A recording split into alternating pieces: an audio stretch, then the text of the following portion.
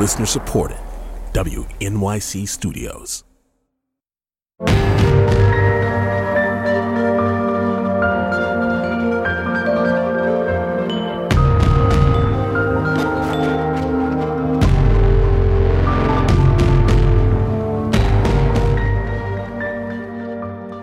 From newsounds.org and the studios of WNYC here in New York, this is Soundcheck, our series of live performances and interviews. I'm John Schaefer. The Brooklyn-based Pathos trio has, to paraphrase Liam Neeson, a very specific set of skills. The group consists of a keyboardist and two percussionists, all of whom are equally capable of playing acoustic chamber music or darker-hued, electronically altered sounds. And I don't think I'm giving anything away when I say that they tend to skew more towards the latter. The trio's new album is called Polarity, and it's a collection of works specifically written for the Pathos trio. They're going to play some of them for us today, beginning with a work by Ian Chang, who is a member of the band Sun Lux. His work is called Mega Cicada.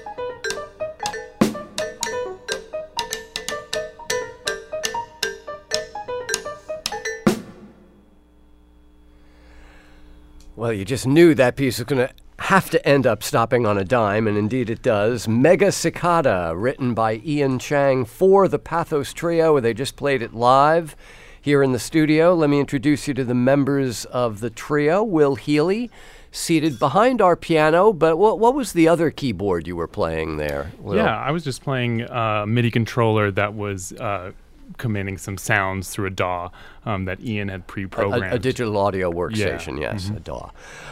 And the percussionists include Marcelina Sochocka, who has just left the vibraphone and moved behind a drum kit, and Felix Reyes, who is already behind. There are more drums in the studio today than I've ever seen. I mean, our own kit is still here, sitting unused in a corner. Felix, this piece is notated, right? Yeah, it's all notated. Ideally, and this is something I've kind of been trying to troubleshoot, is eventually, because I'm still in the Stone Ages, getting an iPad with a pedal so I don't have this big piece of, a music stand with paper on it, yes. Very old school of you. Yeah. So, Will, tell us a little bit about Mega Cicada, this piece by Ian Chang. So Ian told us that the original concept of the piece comes from taking time in a vocal phrase. So if you have a melody like the one that I played, which goes, a singer might take a little bit of time before the second beat. They might delay. They might rush a little bit. So he wanted to play around with that idea, starting with that kind of rubato phrase that I play actually on the synthesizer. Right. And then having the other instruments, the percussion, come in on a grid around that so you can hear where it actually falls. So the rubato, the robbed time, literally what that word means, becomes really apparent where it's being robbed from. Exactly. I get it. Okay. Yeah. I love the title Mega Cicada because there are moments, especially at the beginning of the piece, where it just sounds like the chittering of a huge metal bug. Yeah. Which, I assume that's why he gave it the title. I believe that the idea for the title comes from the beats that are created when you're creating a synthesizer sound. He was playing around with different sounds and then hearing how different notes would land together. So if you have, one note, there's a certain vibration. If you have two notes, you start to hear little beats in the sound. And Ian said that he was thinking about those in the same way that maybe insects would communicate with beats in their wings. Wow. Okay. The record that's the brand new record is called Polarity, which comes out on Friday, the 15th of September. But your previous project as a trio was called When Dark Sounds Collide, which is a very telling title. I mean, are you as a group just drawn to the darker hued sorts of sounds? Yeah, for sure. I mean, that was kind of the whole inception idea of the trio. And funny enough, originally the trio was actually a duo between myself and Marcelina. This was back in late fall 2017 that was around the time we actually met. I met her when she was still finishing her master's at MSM. And that was around the time where I moved into Brooklyn, and I was kind of trying to find some other percussionists that had similar interests in music and background than I did. She came across my radar. I reached out to her. We started jamming and then formed a duo. And then originally after that, we were trying to look for composers, which is where Alan, our original pianist, came into play. And he was writing a duo piece for us, but then the piece morphed and he had ideas to incorporate piano into that. And that's how the trio formed. But the idea of the group is essentially where we all came from very strong classical contemporary backgrounds, but we all had also an overlap in interests of non-classical music when it came to like darker, heavier sounds from like electronic music, synthwave music, like progressive metal, alternative rock, and things like that. Right. So, usually when you see an unusually constructed chamber ensemble, it's there because there are pieces that have been written for it. So, you think of like Yarn Wire, which is two pianos, two percussionists. Well, Bela Bartok wrote famously a piece for that combination back in the, 30s. But one piano, two percussion. Was there any pre-existing music for this combination? Not at all. Not at all. And yeah. So we're kind of proud of the fact that, a lot of people are like, well, why didn't you just add one more pianist? But, in a way, we've created this whole slew of repertoire because we've commissioned now how many composers? Over like a dozen composers. So we've literally created a whole repertoire for this setup. So we're pretty proud of that. The electronic sound, the electronic aspect, it seems to be this is not purely an acoustic trio from day one, it seems. Mm-hmm. Yeah. Yeah, we like to, when we collaborate with these composers, we leave it up to them. Some of our pieces are purely acoustic, which we think is nice, especially for some, for one concert. As you can imagine, if every single piece had different kinds of electronics, it might the stage might just catch on fire. So it's nice to have these like elements, and we use electronics in different ways, whether it's just a backing track, which we'll hear in the next piece, or also the keyboards, of course, that Will plays, and even the electronic triggers that Felix has on a drum pad. So yeah, we're definitely trying to kind of push the envelope on what's possible. Right, and in the Ian Chang piece that you just played, the very opening sounds were triggered, Felix, by you from behind the drum kit, right? Yeah, through my Roland sample pad. So. Right. So Marcelina, tell us about the next piece that we're going to hear, because after setting this up as kind of a darker hued project, this piece to me has more of a kind of lyrical minimalist aesthetic to it. Absolutely. So the next piece you're about to hear is by my good friend Clara Warnar. We went to school together at the Manhattan School of Music.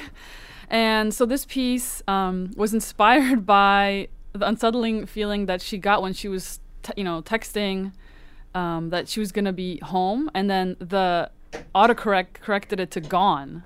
So it was kind of interesting, very different meanings behind those words. And so similarly, this piece starts off with home. So kind of a very minimalistic, nice melody. And then gradually that is getting taken away and we're pulled out of that.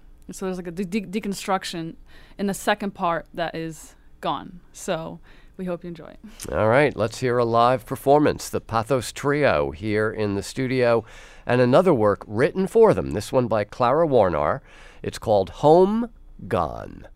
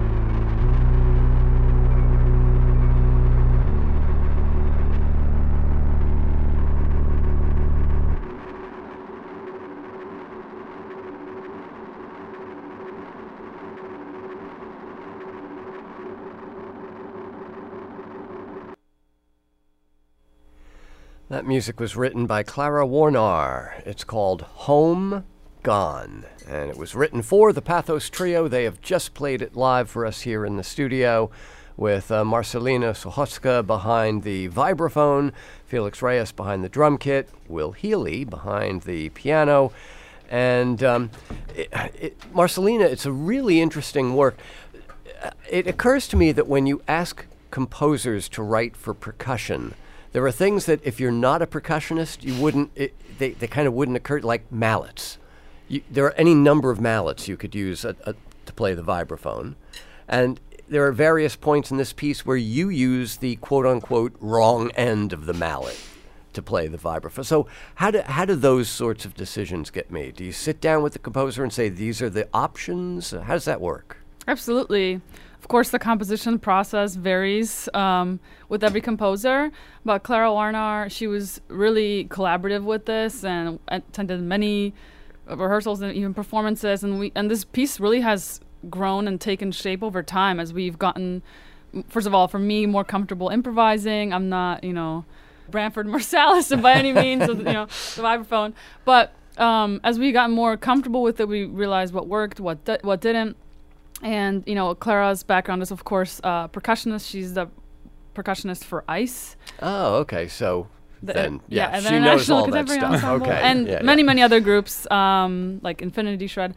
But because of her background, of course, she came prepared with lots of ideas. And, it definitely helps if a composer, of course, plays percussion to help write for it. But, we've also collaborated with composers who didn't necessarily write for percussion before, and really had actually well-formed opinions about how certain sounds should go.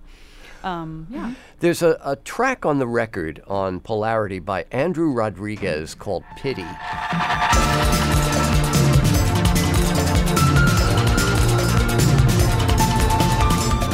Which has an almost kind of EDM, a kind of electronic dance, or a Kosmische, krautrock kind of feel. So, is Andrew a percussionist? No, I'm pretty sure he's a guitarist. But that was definitely very much the idea. Yeah, when he wrote Pity, it was very heavy, like electronic, forward pulsing EDM style. Almost like a video game. It kind of sounds like you're about to, I don't know, kick some butt on a video game or something. Blast an alien out of his spaceship or something. Totally. Yeah, I think some of these pieces really toe the line between being like sort of classical pieces that are fully notated and just being very specific non-classical pieces that aren't really that associated with the classical tradition.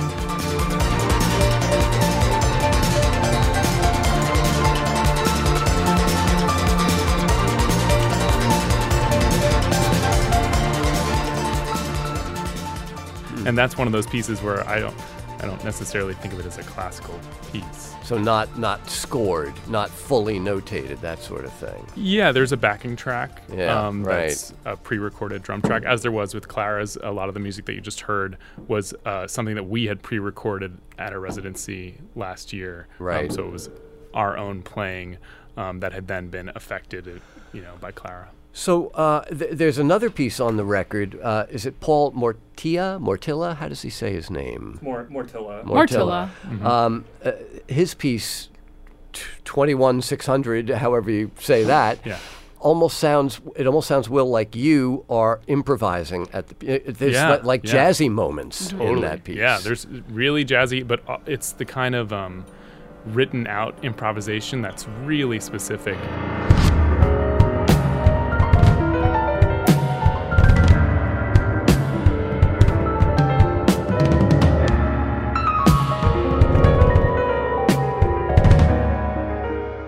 And even though that piece sounds like the most improvisatory of all the pieces, in terms of my part, it's the most difficult and the most specifically notated. Wow. So I had to learn all of those 30-second notes. So you had to learn this written stuff to be able to make it sound as if you're making it up on the fly. Yeah, and a lot of it's split between the acoustic piano and the synthesizer, with both happening at the same time. Yeah. Yeah. All right. Well, I'm really curious, Felix, to hear about the Fong Tran piece that you're going to do next, called Split. I have seen him perform his solo shows, and they're just. I mean, Marcelino was talking about the video games sound. Yeah. I mean, he's just like a kid with a controller, you know? Like the music just, it turns on a dime. There are abrupt switches of rhythm and meter and sonic quality. So what has he given you with this piece? I mean, a lot of what he described is definitely in this piece for sure. I think he definitely takes a lot of influence from his solo album. I think it's Computer Room, that sort of recently. Big influence from his solo electronic compositions that are heavily influenced through like game music, synthwave, and obviously through his influence with his duo, Media Queer, with Darian Donovan Thomas. And the first sketches he put together, when he sent it to me, he was like, hey, like, you know, I've been having this crazy idea with you guys playing like battling drum sets with like synthesizer in the forefront, kind of holding down chords, and they're like double kick in the piece, and the whole idea really revolves around kind of what you were mentioning before, like very, very specific hocketing of rhythms that is very tight knit. And so this has been a really fun piece to put together. When you say hocketing, for you know, just a brief explainers, that means that you and Marcelino will not be playing one rhythm by yourselves, but passing it. Yeah, back there's and a lot of between, communication back and It's forth. kind of like do do do do do do do do do do do do. Right. And it ends up making a cool rhythm, ideally. All right. Okay. And Will has escaped from behind the piano and is out in front with a little synthesizer. So it looks like everything's going to plan. Let's hear this live performance of Split by Fong Tran, played in our studio by the Pathos Trio.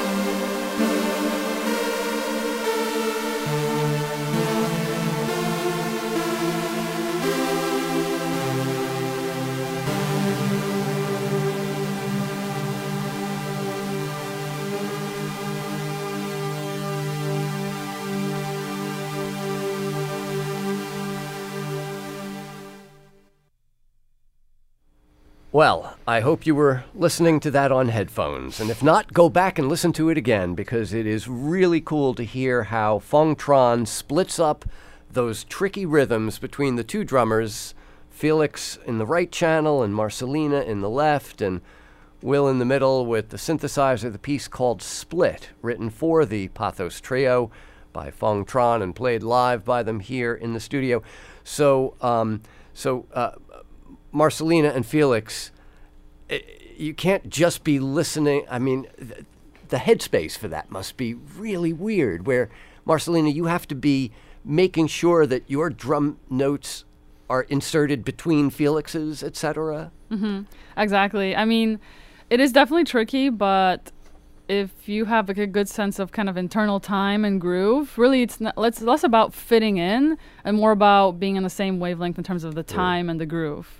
Because if you try to fit it in, chances are actually it's going to be more challenging to do that than just to go for it. Right. So with a lot of Hocketing music, it's like if you're counting, you're going to screw up at some point. Mm-hmm. You just have to kind of feel it, I guess. It's like, it's exactly right. It's like my first drum teacher. He said, Marcelina, it's just a feel. It's a feel thing. Yeah. So. Well, you know, when Balkan bands come in here and they do those crazy 7s and 9s, that's what they say. It's just, you just got to feel it, you know? So, Felix, you've done a couple of calls for scores as a trio with New Music USA. Mm-hmm. How specific are you when you do a call for scores, which basically means send us pieces and we're going to pick one, or send us proposals and we're going to pick one and you're going to write for us? How specific are you with like the setup that this trio offers? Yeah, I mean, so far we've only done 2 call for scores, one back in 2021, and when we did our first call for scores, it was kind of more broad in the sense that writing a 2 percussion piano trio, we wanted to keep that open when we did the first call, and then whoever we ended up picking, then we went back and forth and collaborated with them. But then this time around, for this upcoming season, we decided to be a little bit more specific, because we kind of learned from our first batch of commissions from our first album.